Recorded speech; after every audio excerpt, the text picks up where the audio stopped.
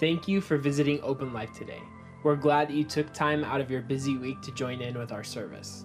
If you're listening online or through the Open Life Church app, I need to point out two things for your benefit. The first is that we have our notes conveniently placed for you to follow along with the passages and points mentioned in the talk. The second thing I would like to point out is our connection card. If you fill this out while you are listening, it not only lets us know you visited us today, but also allows you to communicate any prayer requests you may have. We will be sure to take time to pray for them during the course of the week. If you are listening on iTunes, you can always visit us online or download the Open Life Church app to get in contact with us. Wherever or however you are with us today, we are glad that you are here. Now let's join today's talk. We're jumping into another talk here in our 11th part of the Luke series. And really the main thought today is we make Jesus most purely known by helping to remove the hindrances for people to experience Jesus. So we're kind of talking about removing the hindrances. And as Tim mentioned, the flow, if you go into the app and click on the notes for today, your note sheet will actually have all the blanks filled in already because we haven't found a program we like that allows you to interact with it yet.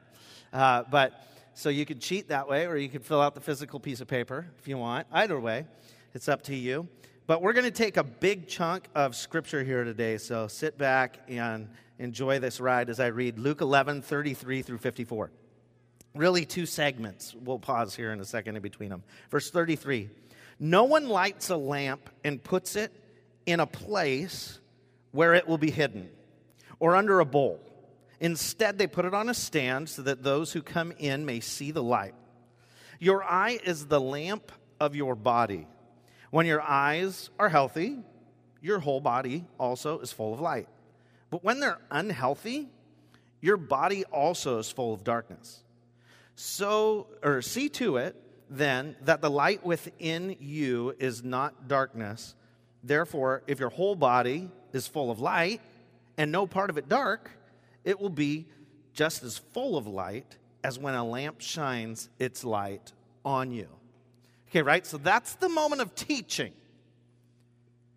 Now, the application in a really fun, blow-your-top kind of way. Listen to this. Verse 37. Jesus had finished speaking, and a Pharisee invited him to eat with him. So he went in and reclined at the table. But the Pharisee was surprised. He noticed that Jesus did not first wash before the meal.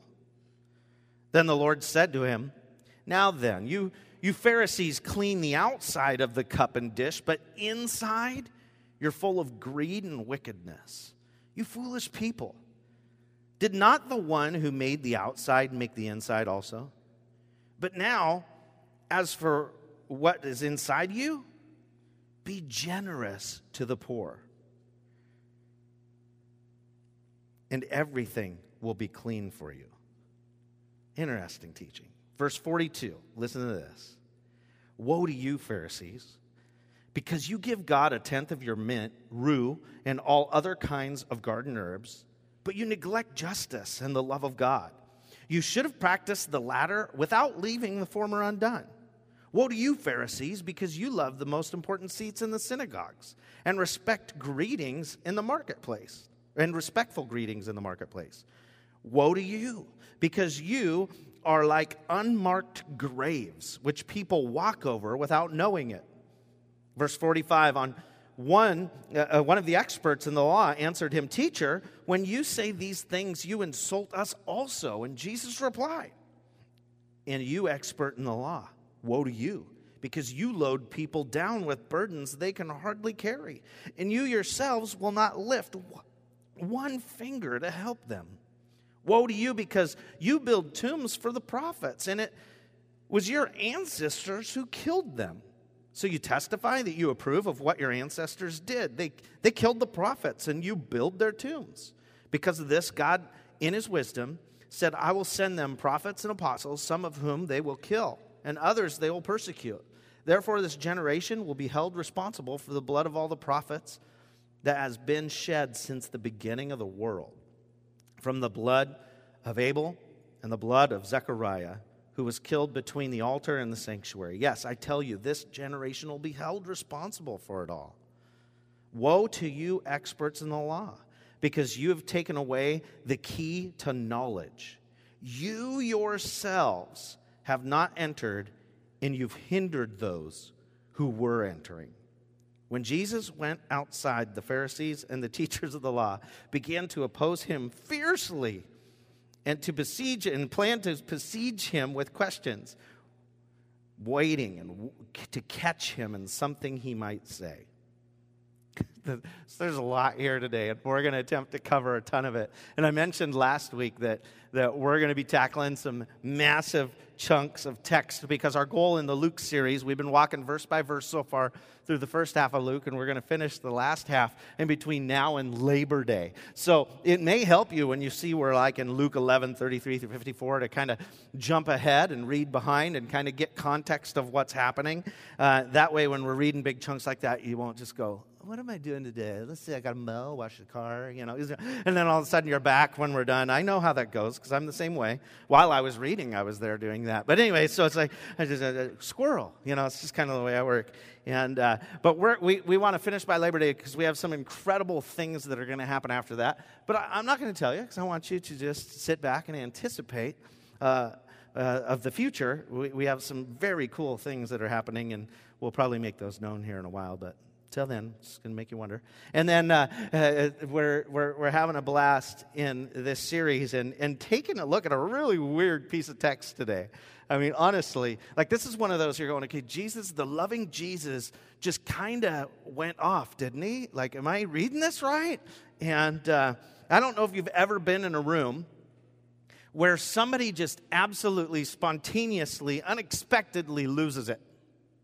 And you're sitting there going, you're kind of uncomfortable. Well, depending on the venue, it's like somebody pushed the final button and they just went off, and you're like, it's a tornado in a room. What just happened, right? And I don't know, I was thinking about the reality of what happens here. Jesus gives a great, insightful teaching at the beginning, Don't hide the light. And you should live as a light, and like your eye is the key to that, and your whole body's involved. So be a light to this generation. I mean, it's simple. And then he missed the wash your hands sign on his way in or something. Have you ever seen that in bathrooms? And you're just like, I guess they didn't have these back then, but he misses the wash sign. And so now they're going, okay, Jesus didn't wash. That's awkward. And you're going, well, now that sets him off. And we just see that he's gonna have a pretty interesting moment here. Now, here's just for free. People who don't wash your hands, when you're in the bathroom and somebody's at the sink washing your hands and you sneak out of the stall thinking nobody's seeing you exit without washing your hands, but we really notice. Just to let you, in case you wondered, if you thought you were invisible, but no, we notice. We notice. Well, okay, I can't go down that road anymore. I'll just leave it alone. So much more to say. So much not going to say it. So here we are. It's discernment. In my old age, I'm getting more discerning. That is really awkward, because I would have put my foot way deep in my mouth right there. I love the moments that are caught on video. I don't know if you're like me. Every once in a while, you'll get that ridiculous pleasure by watching somebody lose it and like jump through their television after a sporting event. Did anybody see that guy after the Super Bowl? He was so mad that he jumped through his TV. I loved that video. Or the guy who destroyed his media room because his team lost. I think that was a San Francisco fan. I mean, probably. And just demolishes everything, his counters, he's breaking stuff. It was like, oh my word, those videos, they just lost it. You can kind of have compassion for those guys, and it's kind of funny. Right? You're sitting back. I don't know. I was trying to think, man, what instances have I been there and it's just kind of hilarious to watch somebody lose it. And then I went back, and some of you are too young to get this, but especially with the 40th anniversary this week, I just went there real quick to Matt Foley. In a van down by the river. Anybody remember that? Matt Foley. it was that character on Saturday Night Live was awesome, and he would just go off on people randomly. And he was on Conan O'Brien, actually, and he was talking about, where did you come up with this character, this motivational speaker that lives in a van down by the river? And he says, well, it's a combination of my dad and one of the coaches I had in high school. And he's like, my dad would just be sitting there eating dinner, and everything would be calm and natural. And then all of a sudden he'd go, why did you not mow the lawn today? You know, and he's just like, I was like, oh my word, that is hilarious. I can totally see that happening in a home, right? Or a coach just like, great catch. Why didn't you run the right pattern? You know, play or whatever. It's not a pattern. It wasn't crocheting on the field. It's the wrong pattern. Oh, sorry, coach. But so Matt Foley is such a hilarious character, right? And he just loses it. But for some of you, when you hear a passage like this, it doesn't bring back funny thoughts at all. You're not laughing at it because, like, somebody raising their voice and going off in confrontation and rebuke makes you have very unhealthy memories of environments you've been in where that just crosses a line real fast. And abuse followed, or verbal abuse. It was a place you just lived in as the norm. And so you read somebody saying, whoa, this, whoa, that 6 times in a row, and you're like starting to hide and go in your happy place, and the tree fort you used to hang out in, or the blanket you would hide under, or the, you know. So wherever you're at, your experiences, God wants to use while reading a text like this.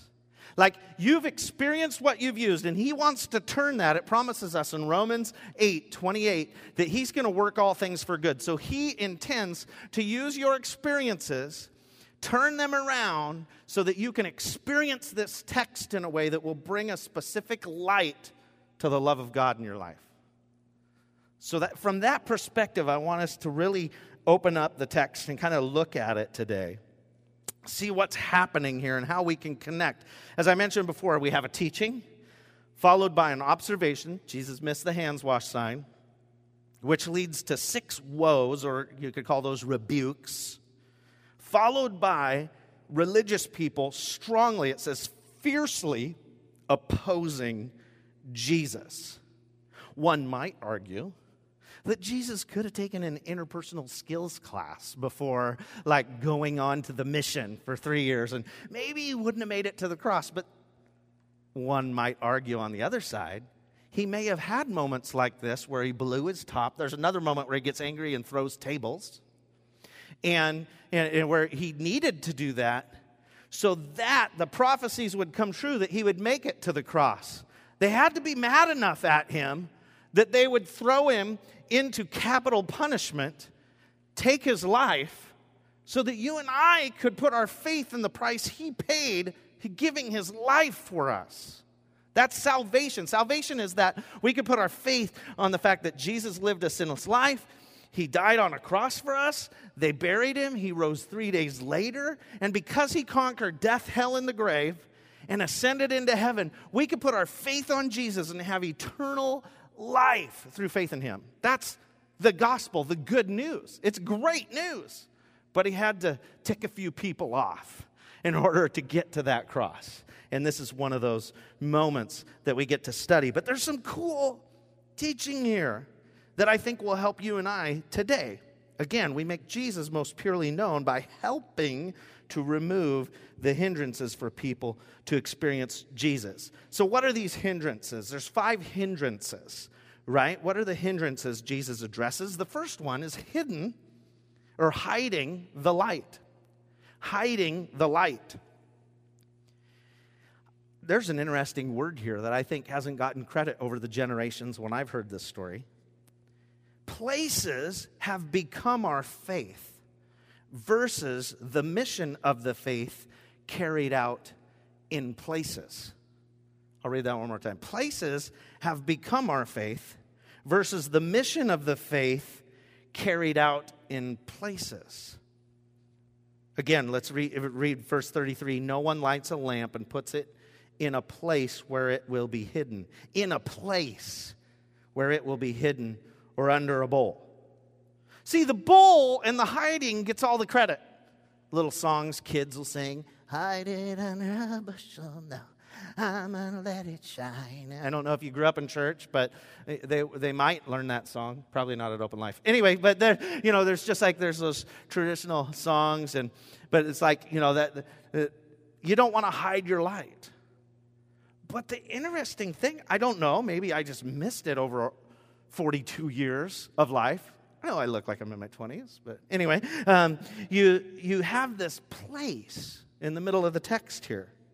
The place. Jesus is talking about sometimes that light's hidden by a place. Jesus addresses it here in verse 33, and he also addresses it in verse 43 when he's giving the second woe. He confronts the religious rulers about the place they sit in the place of worship or get the greeting they desire. There's this pride going on, and he confronts it. They would rather receive a greeting than give one. And the root of pride in our modern day world is also one of the things that's destroying the movement of faith. It's a place called church. Now what, Pastor, what are you talking about? The buildings in some ways have become the greatest obstacle to the message of Jesus. Because we put our hope in a facility or we put our hope in a place to do the work when really God wants to equip people to do his work. It's all about people. And so we see church buildings that are supposed to help share the light of the gospel shut the light off. The building becomes the bowl. And they become about themselves. And they forget about the community they're there to go out and serve. It's a challenge. Now, I have nothing against church buildings. I think they can be used as a great good in the community. But I think right now we're witnessing the reality that it's a very hard to reproduce model to have humongous church facilities that have to go through years of legal proceedings to be built, and then something happens and those buildings get sold and become industrial parks. It's a challenge. I'm challenged with that. One of the reasons we meet in the school. Well, we couldn't afford one of those buildings. $2.3 million for that Albertsons building? Yeah, pretty much. I think I could do a lot in the community with that. Maybe that's wrong thinking and the Lord will change it. Doubt it. But anyway, right here we have this challenge that someone being a bright light has way more impact than someone going into a building that's supposed to be bright for them. Someone being a bright light has more power than somewhere being a bright light. Let's not put our hope and trust in places but people. Interesting challenge from Jesus there. It's a hindrance. What about the second one?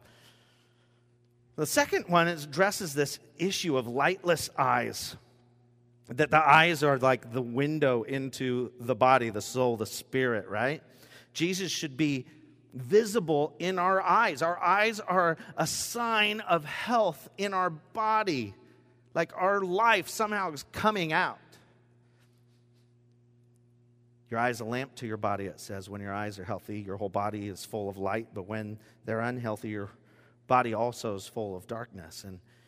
And you see that the illustration transitions from the place to the person.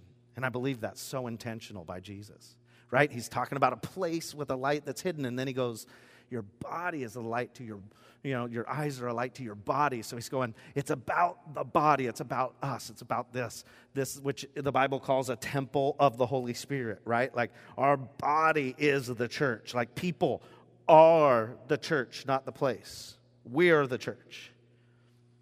And the eye is a window into how we're doing. How are we doing at connecting? How are we doing at serving? How are we doing at sharing with God and each other? How are we doing at that? Our eyes can be a light to that. Have you ever seen anyone with what I call it, I've said it before, but Jesus eyes? Like there's just something about them. Their eyes are just like full of life, and you're like, okay, something's different with that person, right? Let me give the antithesis. Have you ever seen a demon-possessed person up close? And if you have, you know what dark eyes look like. Like deep darkness in someone's life. And I've had the opportunity to encounter demonic possessed people over the course of years, and that's creepy. But God talks about it, and we have authority over the enemy and all these different things. So it's like real to life. But that darkness is very visible. But the light should be just as visible through your and mine eyes. So what dims that? Because Jesus, in this odd twist, he goes after these guys and says, you guys are like unmarked graves that people walk over. What is he talking about? He's like, you're invisible. Your teachings are empty. Your lives are ones that are actually making people unclean. In the day, the people would have got this illustration. They couldn't touch the dead. They couldn't touch a grave, or in their Jewish culture, they would be considered unclean. So he's like, you guys aren't teaching things that make people right with God. You're putting so much on people that they can't get right with God. And he's going right at them. Jesus is coming on pretty strong, but we also see teachings on the eyes throughout the Bible. Here's 3 passages. Job 31, verse 1 says this, I made a covenant with my eyes, not to look lustfully at a young woman. Well, obviously then that's something that takes light from our eyes if we're looking lustfully on a woman. Because get this, Jesus teaches in Matthew 5:28, I tell you that anyone who looks at a woman lustfully has already committed adultery with her in his heart. Whoa. Culture makes it pretty tough not to do that, right? So those are some very direct issues that our eyes are like directly tied to like our purity, the way we treat others intimately. Our eyes can cause us to sin. 1 Corinthians 6 says this, flee from sexual immorality. All other sins a person commits are outside the body, but whoever sins sexually sins against their own body. Do you not know that your bodies are temples of the Holy Spirit who's in you, whom you've received from God? You're not your own. So you read this and you go, oh my, the eyes, the body. Jesus is giving us a deep teaching here in Luke 11, encouraging us to have pure vision towards other people, to be those that would not give ourselves to lusting over others and being a creeper. I guess you could let's just define it, creeper, right? But then you realize how the tendency is to be a creeper in our culture. Like it's built up like it's cool to be a creeper. And that's just not right. So stop looking. I'm just kidding. Be the church later. Could it be Satan? And it's the church lady would tell you, stop looking. And that's just like, here's the deal. We know why to stop. Not just to stop, but we know, okay, my eyes are like a direct connection to how I'm living life. Am I living life as a light for people or darkness? Because if I give in to what my eyes are given into a tendency to lust, then I'm turning out the shades. I'm becoming darkness. And I don't want to be that guy. Number 3 is another interesting topic, greed and wickedness. One of the hindrances to people coming to faith is greed and wickedness. Why? Because it's neglecting justice for the poor. Jesus addresses this initial conversation about, not washing his hands by them being dirty on the inside, not on the outside. Now, you could be tying that to their eyes and they're looking on women lustfully, or they're just not being really generous as they're encouraging other people to be generous. And he just points out the reality, hey, you're being greedy because you're not even helping the poor around you. You're consuming all this yourself. People are giving and they're being faithful, but you're not giving back the way you're supposed to be. The church is supposed to be a vessel for funds to come in and then go out and impact a city and a community, not just to be consumed, to build places to be our faith. Jesus challenges here, the cure to greed was generosity. And that's something we just always talk about at Open Life. We're not freaked out to talk about it. Generosity to the poor, specifically. Jesus illustrates in red letters that we should be a both and people. What am I talking about? Well, the Pharisees were either or. They were either going to clean the outside of the cup and leave the inside dirty, or they were going to clean the inside of the cup and leave the outside dirty. For some reason, they didn't get that you could do both. You could be generous and help those that are facing injustice. You can do both and. You could tithe and you can carry out justice. It wasn't, well, I help serve so I don't have to tithe. Well, that's not what Jesus taught in red letters. He's challenging us here. Jesus here is saying all or nothing. Come on, both and. Let's not do either or and then think that somehow helped. Number 4, burdening people. I think we've all experienced this in some way or another. The teachers of the law, okay, get this now, because Jesus addresses 2 people, right? The Pharisees, they were like the preachers of their day. And then the Pharisees, though, were told what to preach. These are the teachers of the law. They're the ones who go, well, yeah, I think this is a good law. Let's make this one up. And then, here, guys, you guys go teach that to the people. And so these guys are like, thank you. And then they go teach it to the people. But it was so much. It was adding on to what God intended in the original Old Testament passages. He gave them 10 commandments, and then all of a sudden you have 160 laws, with then every Pharisee and teacher of the law kind of created their own laws beyond the 160, and so there's like so much they couldn't do it. And they would go to church leaving going, I think that was 15 more commands they just gave me. How am I going to do that this week? And it was a downer. They couldn't find their way to God. And Jesus just cuts to the chase here and says, you're loading people down. What you should be doing when people come to you, the solution is a 4-letter word. Help. The word is here to help us, not to load us down with more rules. It's to say, no, Jesus came to give us freedom, to take the weight off, to lift the burden, not put it on you. Help. A movement begins with someone doing something. Jesus said, you're loading people down when you should be helping them. Just begin to help those facing injustice today. The smallest step forward will create a movement. Doesn't matter what it is. Do something. God's love should compel us to help, to be people of action.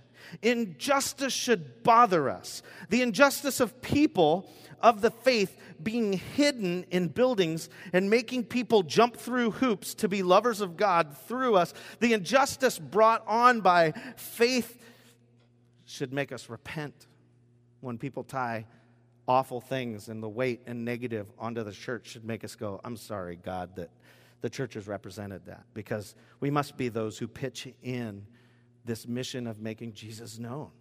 We got to pitch in. We got to be helpers. What's happening through Open Life is very special, and it's cool to be a part of what Jesus is doing in the community and being out in the city and being present with our community and the community embracing the light that's within us is just unreal. How we're invited to whatever table, and I'm like going, okay, Lord, thank you that we've got it, that we're a help. Thank you that somehow we caught that. So catch yourself before you wreck yourself, I'd say, right?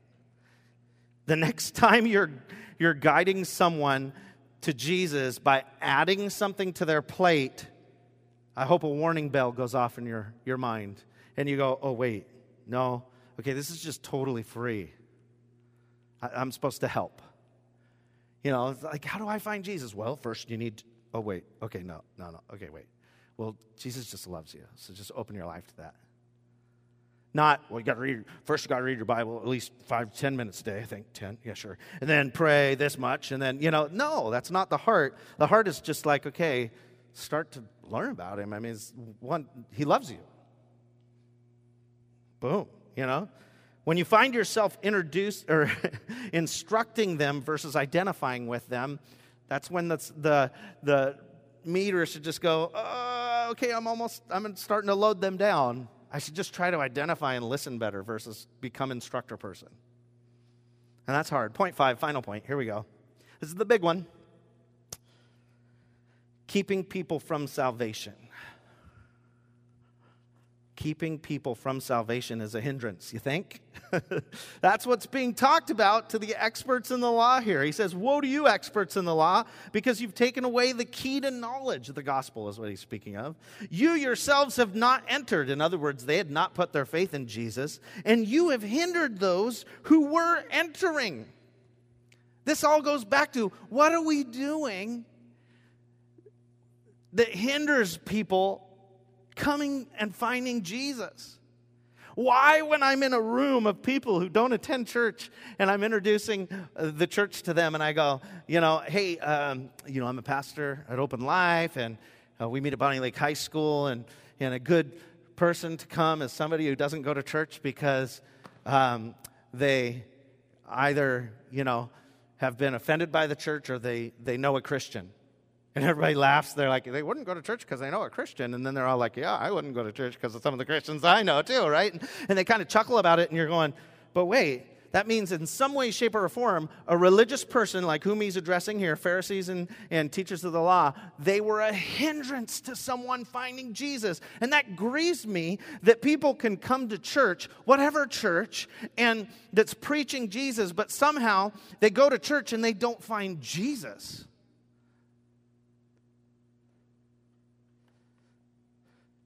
That messes me up. Because I've gone to churches and I haven't seen Jesus anywhere. They never opened a Bible. They had some interesting thoughts they tried to get us to catch.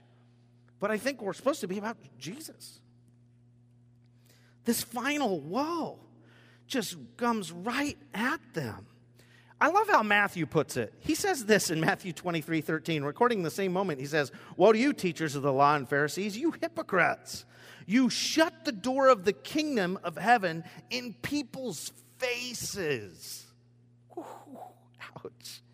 You yourselves do not enter, nor will you let those enter who are trying to. Man, what are we doing that's hindering people from getting to Jesus? Are we just in patterns that are actually hindrances? We need to always recognize that. I mean, we're very intentional here about being hospitable and having manners, I guess you would say. And so we put passages up on the screen so it doesn't make you feel like you had to have the big family Bible in your hand, right? To where you could follow along. Or we make apps and spend a lot of time making sure it's ridiculously intuitive. And we do things to where it makes it, we're removing hindrances as we discover them so that you can find your way to Jesus. Instead of putting more hindrances in the way. Instead of making you feel like you have to behave before you belong. No, you belong. Jesus makes that very clear. This is a huge why for us, I guess you would say. It's why we invest countless hours into just looking and saying, what are some things we could do to make it more comfortable for people to experience Jesus themselves? We make Jesus most purely known by helping to remove the hindrances for people to experience Jesus. Man, our challenge is just to help. How easy is that to walk out with today? Somebody might be struggling opening a door. Open it. Check the box if I did good this week, right? You know what I'm saying? It's help. How simple is it to share the love of God with other people? Well, the Pharisees and teachers of the law, basically their biggest hindrance was they didn't choose themselves to follow Jesus. Therefore, they had nothing to pass on. They had no ability to recognize by the power of the Holy Spirit. They couldn't see the things that were hindrances. And so same for us. One of the greatest challenges in our lives that would cause us to hide the light or be darkness is just that we haven't opened ourselves up to Jesus. So I want to challenge you today. If you've yet to ever put your faith in Jesus, this is a great day to do it. Remove the hindrances. Not just for yourself. It's not, as much as it's a personal decision, it's not. You have influence of people around you. And until you choose to follow Jesus, there's a hindrance for the others around you to follow. So I'm going to pray for you, give you an opportunity to respond today. God, I thank you that we can come through the doors every week and see Jesus, experience Jesus. And we're always going to keep Jesus the focus, because that's what you challenge us to do. God, thank you that we have the ability to remove the hindrances, and we recognize the fact that it's by serving others that they can most purely see Jesus. If we just become a help. Sure, they'll see the act of service first, but then they'll realize our inspiration is Jesus. And that moment will allow a light to be so brightly turned on in their life and then the next person's life, so that people are not facing injustices, but they're surrounded by those who are willing to help. Stir in us how we can help, Lord God. And for some in this room, the biggest way that they can help is to just finally cross that line of discovering Jesus personally and choosing to follow you as Lord. So if someone's here and they've yet to choose to follow you, I want to pray with them this simple prayer. Jesus, I choose you today. I want to follow you every day of my life. I want to know what it is to have you Lord in my life, and I look forward to growing in my relationship with you. In Jesus' name. It's that simple. God, as the worship team plays here, I pray that you would awaken the help that's within us. Awaken a vision, Lord God, for how we're supposed to help those around us. Awaken a vision this week. May our eyes be those that would be full of light and be open, so that you can challenge us. How am I to help? And we'll be quick to take action. In Jesus' mighty name I pray. Amen. Thank you for joining us today. If you have questions about anything you heard during this talk or have a prayer request, you can fill out the connection card on our app or online at livinglifeopen.com. If you'd like to join the mission of Open Life with a financial gift, you can do this quickly and securely through the app by pressing the Give button at the bottom, or on our website by clicking on the Giving tab. Open Life wouldn't exist without the consistent and generous giving of people like you. Finally, it's great that you had the chance to listen on the app, online, or through our podcast. But have you ever thought about joining us for a service? We meet every Sunday at Bonnie Lake High School at 10 a.m. This way you can put a face to the voice you've been hearing through your ears. Thanks again for joining us today. Have a great rest of your week.